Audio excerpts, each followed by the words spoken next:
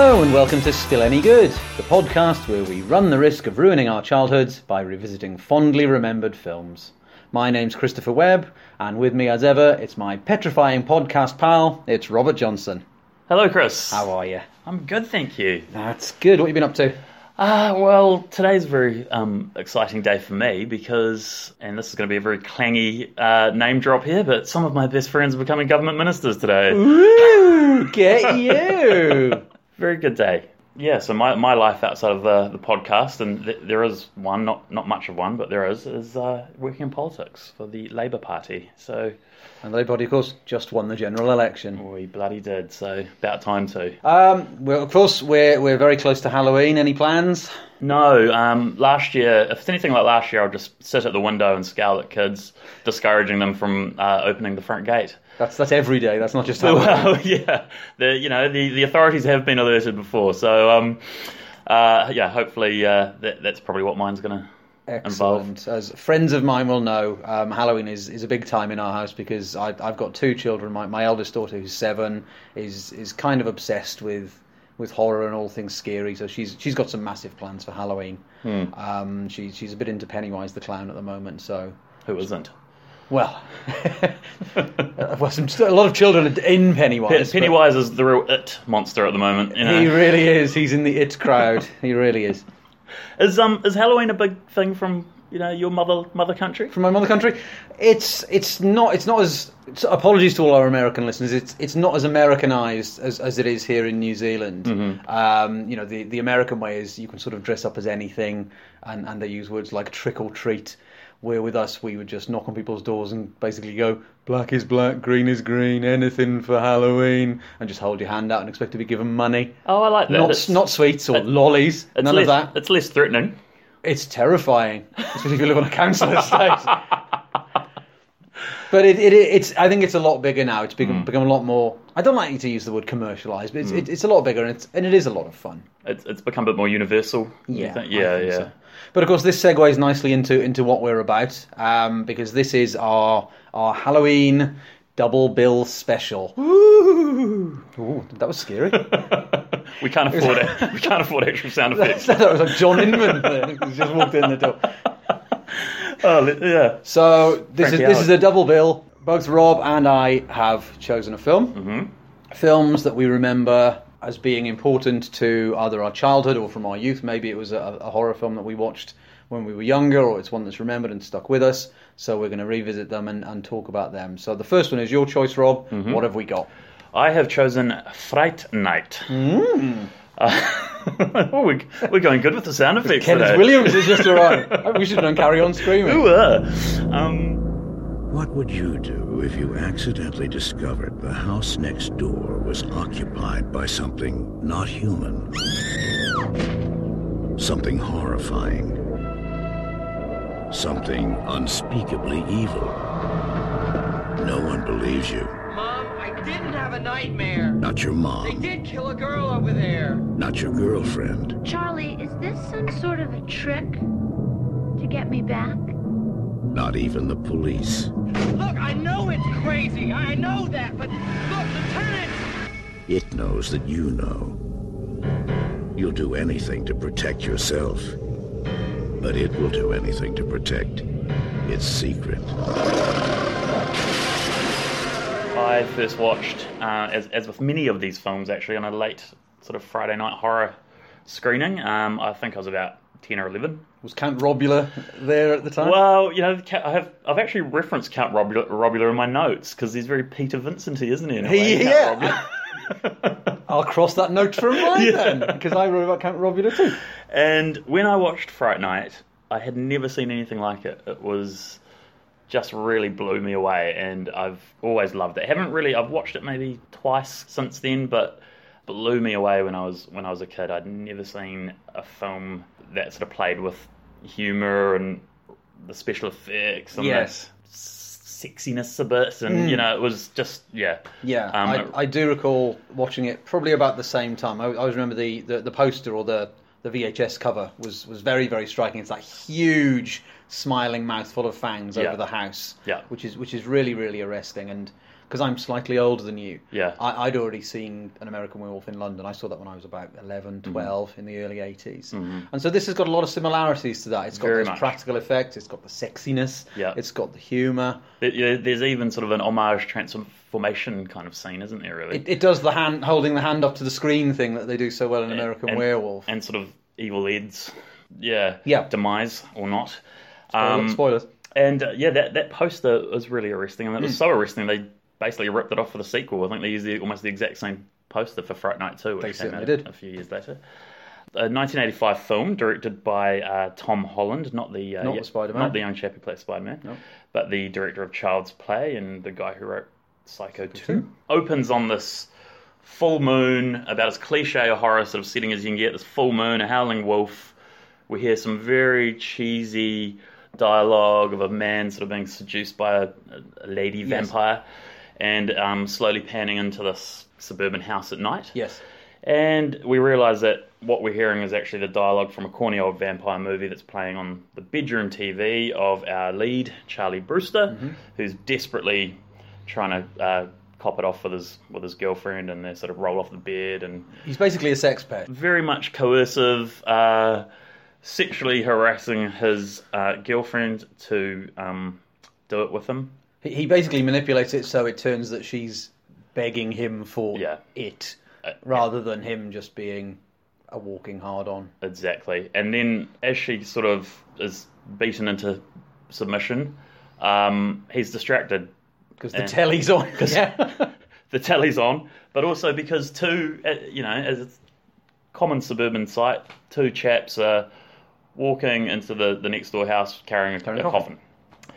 With the film that's playing on the TV, we then have Roddy McDowall, brilliant Roddy McDowall. He owns this movie. Fantastic in this. So good really in this. Brilliant.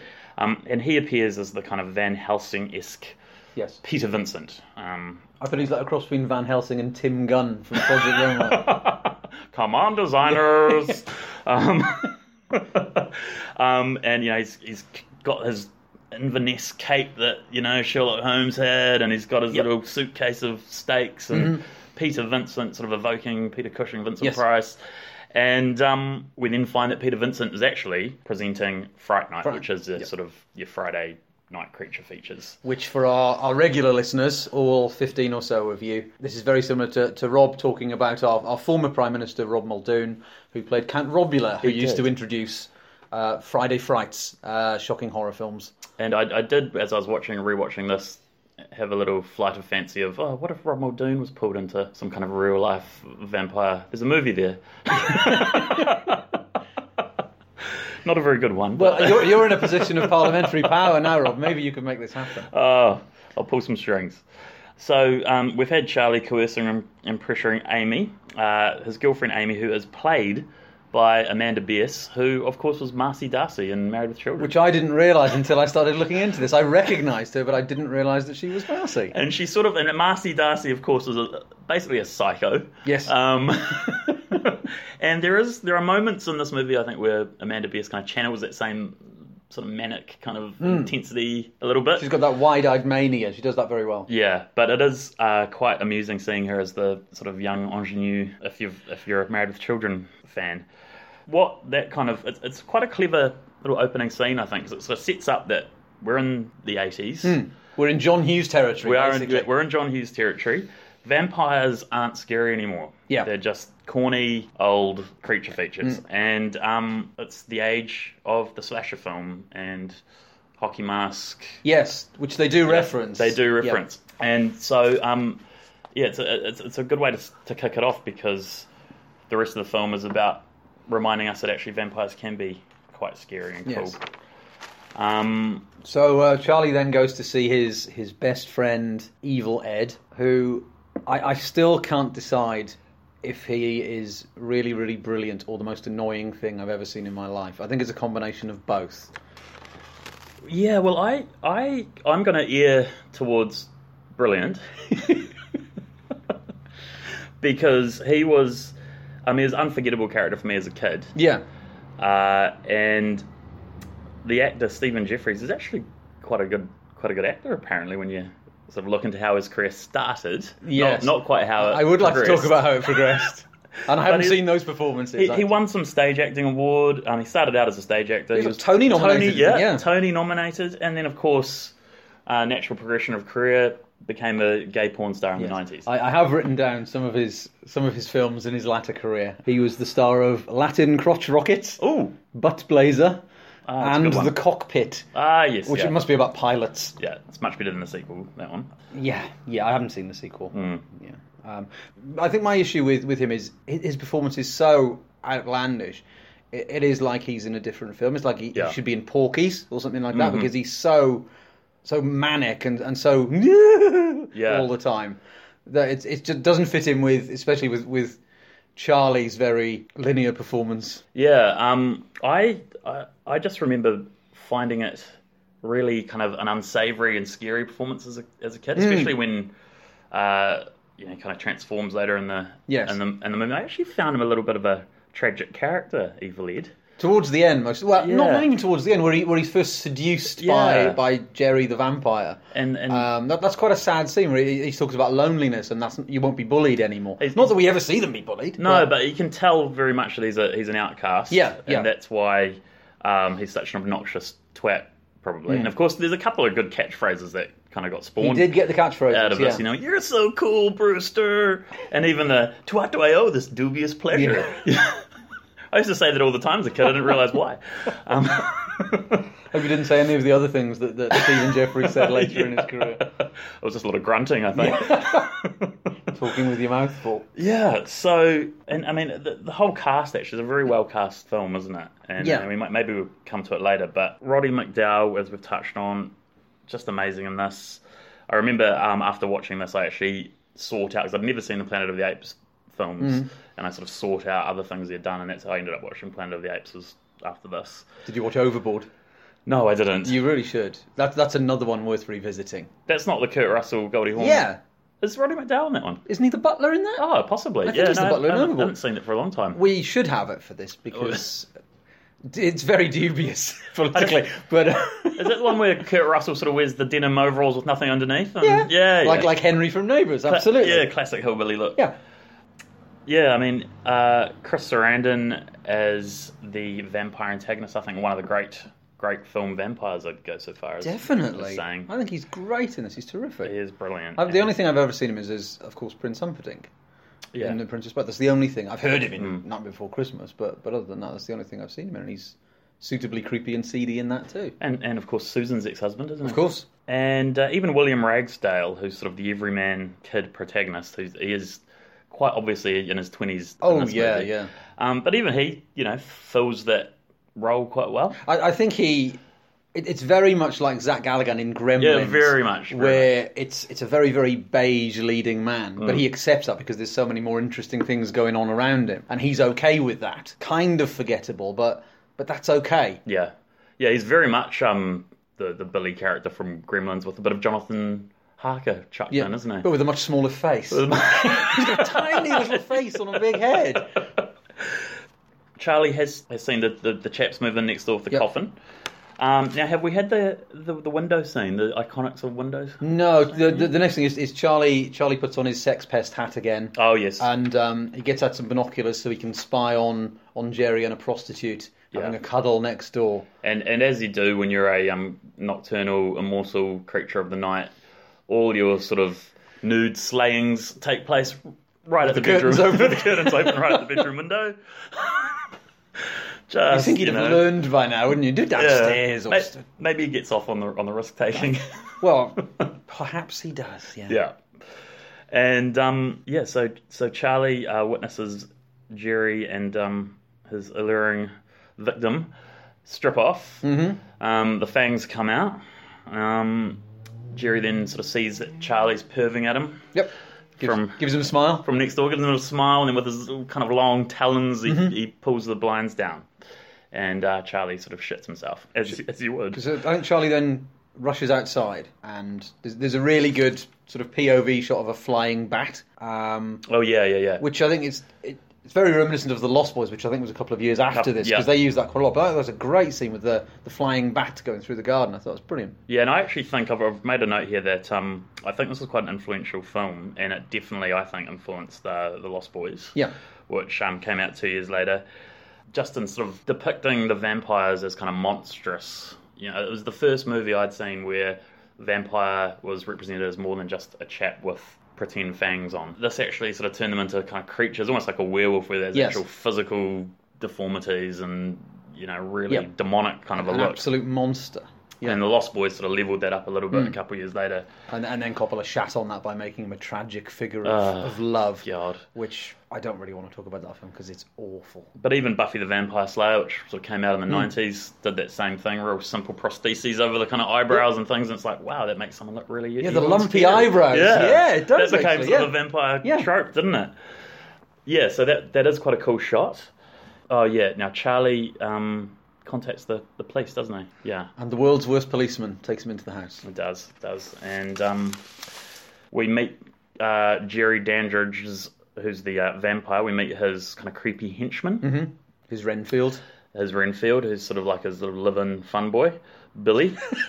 And yeah, there's a few scenes in this movie where it kind of implies that they do have quite a close relationship, Billy and Jerry. Yes. And I did read an article that where the editor of this film had said Tom Holland had deliberately sort of inserted a few kind of homosexual themes and references in. And so Billy, the ghoulish undead houseboy, says that Jerry's away on business. Charlie then sort of kind of cracks and says, no, you know, he's a vampire, makes himself look like a complete and utter idiot, does his chips with the cops, who just, you know... Because all Charlie really had to say was, that prostitute that got murdered, I saw her outside that house and I saw her go in. Yeah. He didn't have to go in with the policeman, he just had to leave it there. Exactly. And then he would have been anonymous. It wasn't the cleverest strategy, but that's Charlie Brewster for you. I think next is when sort of we find that Charlie, his mum has invited Jerry over, is that where... That's right, yeah, because Ed, which we all know now, Ed runs through that there are certain rules, which, of course, all modern films have to use that line.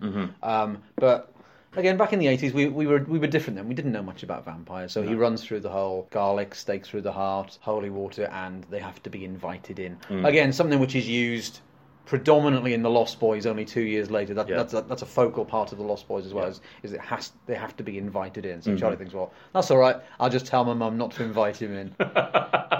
And of course the silly old bag's already invited him in. He's already there. Because Jerry is quite a charming, handsome, debonnaire. Yeah. And his mum obviously... Where's his dad, by the way? Where's Charlie's dad? It's never really commented on, is it? Not. Charlie's dad, if you're listening. He's in a bit of trouble. You might want to come home, Mr. Brewster. I'd stay the hell away if I was you, Charlie's dad. I think you did well. But she obviously fancies Jerry. Yeah. You can tell that. And everyone does. And later on that night, Jerry sort of pays Charlie a nighttime visit. And he basically says to Charlie, after sort of scaring the crap out of him, that, you know, forget about me, I'll forget about you. That's a pretty charitable thing for a vampire to say. For a bloodthirsty vampire who loves killing and loves blood. Yep. That's a genuine offer. It's a very generous offer. I think it's really generous. I would have taken that like a shot. Charlie tries to sort of ward him off with a crucifix, and Jerry just kind of, please. Yeah, you need faith. Yeah. Then Charlie stabs his hand with what must have been an incredibly sharp pencil. He must have been sharpening that for quite some time. It's razor sharp. And then Jerry does a nice partridge scream. Yep. And says, right, you're dead after. I'm going to do you for that. Yeah, and he's about to sort of chuck him out the window, isn't he? Really well played by Chris Sarandon here. Already we can see there's something sympathetic about him, and it's not just the fact that he's sort of this charming, kind of handsome dude, but there's just, you know, even just making that bargain, wanting to strike that bargain with Charlie. Yeah. You know, it's not it's a reasonable offer. Yeah, there's just something sympathetic about Jerry throughout the whole kind of film, I think. So, the real star of the film comes into play very shortly. Peter Vincent. Yes. Perfectly cast, pitch perfect characterisation. Roddy McDowall is sort of this pompous yet washed out sort of B-movie actor who's now presenting the Friday Frights. And Evil Ed and Amy become a bit worried about Charlie's delusions. Yes. And they sort of team up to prove that Yep. Jerry isn't actually a vampire. So they turn up at Charlie's house, Amy on the funniest motor scooter that I've ever seen. It's like the Sinclair C5, which is this old electric car. Brilliant. It's not Street Hawk. So she turns up on that motor scooter. Yeah. And so do they go and see Peter They Vincent? go and see Peter Vincent.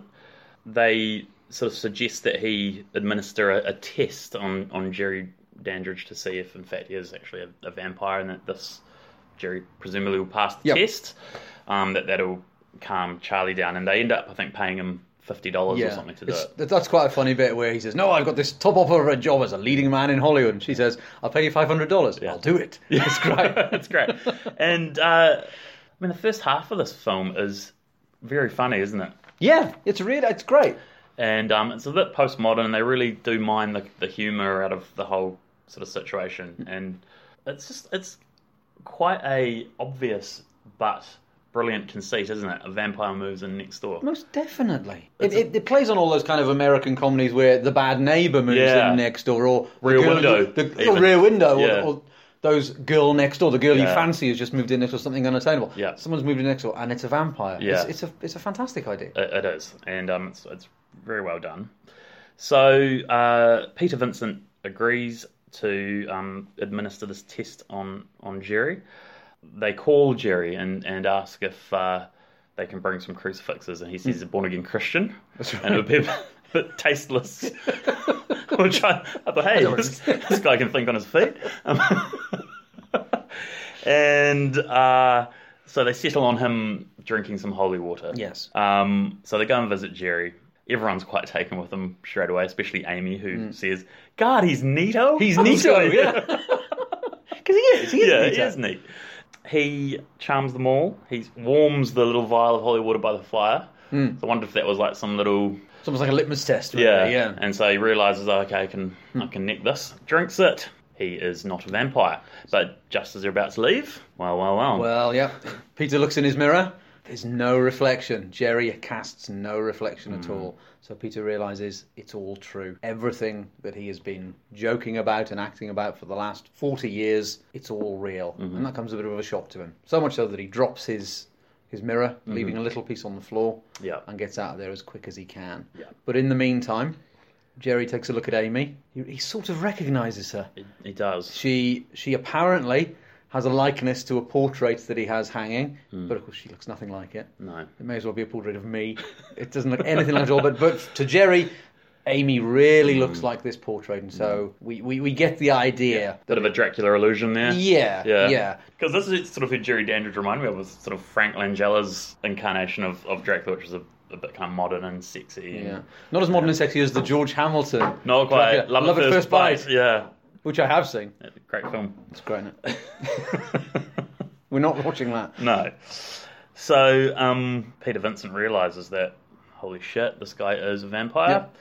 They get out of there as quick as they can. But they of course, do. Peter says, "No, I'm just going. That's it. You're on your own, kids." But of course, then Jerry stands on the little piece of mirror He does. that Peter has dropped. He puts two and two together and thinks, he knows. So he has to go after them. So Jerry then turns and seduces Ed, doesn't he? He does. Chases him down the dark alleyway. Very much plays on Ed's status as kind of a loner and an outsider. Yep. He says, I know what it's like being different. Ed is quite easily convinced, though. He is. Become a vampire with me? No way. Oh, Yeah. please. Don't. All right, then. Yeah. Don't. Stop. Yeah. Don't stop. Oh, all right, then. And so, yep. Yeah. Jerry bites Ed, and lo and behold, Ed is now one of the undead. And he's quite a gnarly, gruesome little vampire, is Ed. He's fantastic. He's great. He's almost like a grown-up Eddie Munster. And he goes and attacks Peter Vincent, who brands Ed's forehead with a crucifix, and then sort of wards him off with a cross and starts sort of saying the old kind of power of Christ compels you kind of thing, and you start seeing Peter Vincent channeling his inner Peter Vincent. Yes. Meanwhile, Jerry chases Charlie and Amy into a nightclub. Which is the world's lightest nightclub. Yeah. And it's got a fully functioning restaurant. Now, when I in my younger days, I used to go clubbing occasionally. Yeah. Well, I'd go to nightclubs. Never seen a restaurant. Never in seen a one. restaurant? No. You might be able to buy some chips outside, but that'll be about it. It would really impact on the ambience of sort of a romantic dinner date in a nightclub. Well, it would. They're trying to get off with someone, and someone comes in with like a chicken cordon bleu over your shoulder. But it's also quite a bad nightclub. I mean, nobody seems to be dancing in time to the music. Not really. But hey, we end up with a classic 80s nightclub vampire seduction scene. Amy sort of is in Jerry's thrall. He does the old little vampire hypnosis thing. And Charlie realises, shit, he's got my woman. I better team up with Peter Vincent to save Amy. And there's kind of, there is this underlying, as with many vampire films, underlying theme of sort of sexuality and sex. And, the first scene is Charlie trying to get it off with Amy. And then, of course, here comes Jerry Dandridge, who's this really attractive, sexually potent guy who gets whoever he wants. Well, that's why vampires were invented for Hollywood reasons, because it is basically that sexual repression. It's a release of that sexuality because of, was it the Hays Code? Yeah, the Hays Code. Where you couldn't do you couldn't show an ankle, you couldn't have a shoulder, no cleavage. So vampires were a way of getting out of that and getting away with it. Vampires represented that unleashing of sexuality. Yeah. And it's very apparent in this. Yeah, and it's played with throughout the whole movie, really, and part of it is probably that kind of 80s setting as well. But yeah, Charlie and Peter team up. Peter confesses that he was actually paid to kind of do that test today. That he's terrified, but Charlie gives him a little pep talk. Well, you're here, you're doing it. I need you. We find Amy in Jerry's lair, and in a very overtly sort of deflowering kind of scene, isn't it? He seduces her again. She's kind of resistant, and then kind of not resistant. And it's never clear whether it's sort of like the vampire hypnosis or if it's just like just Chris Sarandon. It's Chris Sarandon, and and he bites the neck. He bites his shoulder. He bites his shoulder. Yeah, I couldn't really work that out. There's not many veins in the shoulder. Is that I don't really understand why he did that, because we see Ed's neck and he's got a big puncture mark on his jugular vein, but he bites her in the shoulder. It might be because it gives us a nice shot of the blood running right down her back. Yeah. Which it does. At the end of the scene. Yeah, I don't know. Maybe it's just a bit sexy. It's a bit like a love bite. Yeah, maybe if you fancy a girl, you bite her in the shoulder. Maybe, yeah. And then we sort of come into the last sort of act of the movie, which it switches up from kind of this postmodern sort of almost comedic thing into quite a traditional goodies versus the baddies. Let's storm the vampire's lair and kill them all. And there's some quite impressive special effects that come out. Most definitely. Yeah. A lot of and the effects are very, really fun as well. They are very fun. And so the guy who did these special effects was Richard Edlund. What did he do? I'm sure you've written it down. He also did... So he's multi-Academy Award winner because he worked on Star Wars movies and done all sorts of stuff in VFX. But he also did Ghostbusters in terms of like the practical kind of stuff. And Big Trouble in Little China. Wonderful. And he does some really innovative, quite influential stuff here with his little vampire effects, I think. Yeah. We've already sort of talked about the luck of the vampires when they transform. The giant mouths is something that I'd never seen before. It's used quite regularly now, but CGI'd like big mouths. But this is again, it's all practical effects. It's all prosthetics, and it's fabulous. And even just the having more than kind of just the two little sharp teeth, having like a whole rows of kind of fangs, and just they're really monstrous, these vampires, and the film is really saying, you thought vampires were cheesy and sexy, but actually we can fucking scare you with these things. They'll have you. Yeah, we have Peter and Charlie now kind of storming the vampire's lair. They're confronted by Billy on the stairs. Yeah, Billy, the ghoul slave protector. And he sort of knocks out Charlie pretty quickly. Mm-hmm. And then Peter Vincent runs next door to alert Charlie's mum. Mm-hmm. And Ed is there, and he transforms into a wolf. Can we just talk about Ed in the bed? Yeah. Oh, yeah. The little Red Riding Hood sort with of moment. With his red wig on. It's really scary. It's horrible. It is. And see, these are the things that really imprinted on me when I was a kid as well. That was like, wow, he is more horrific than Jerry as a absolutely. As these pointy teeth, this red sort of mop wig, which has been taken from a really scary looking doll. And he just jumps out of the bed. And it's really frightening. And then he transforms into a wolf, which Yes. is sort of an ancient vampire kind of lore there. And Peter Vincent has very conveniently sort of stumbled over a desk or something and broken it, because it seems to be made of balsa or something. It's made of knives, I think, because it comes out very sharp. And as Ed the wolf pounces on Peter Vincent, he sort of conveniently impales him, and they both fall off the banister, and we have quite a pitiful death scene. It's here. actually very sad. It's sad, and that's where it quite kind of hits home that, poor Ed, he was this misunderstood little outsider. No one liked him. And once more, it harks back to American Werewolf in London, where the final slaying of the wolf is heartbreaking. Yeah. And this evokes that, but like you said, Ed is just a lonely teenager, and he becomes that again at the end. Yeah, and there's some great transformation special effects there. And, we're obviously supposed to feel, because Peter Vincent actually sits there weeping, That's right. looking at this sort of poor, confused high school kid.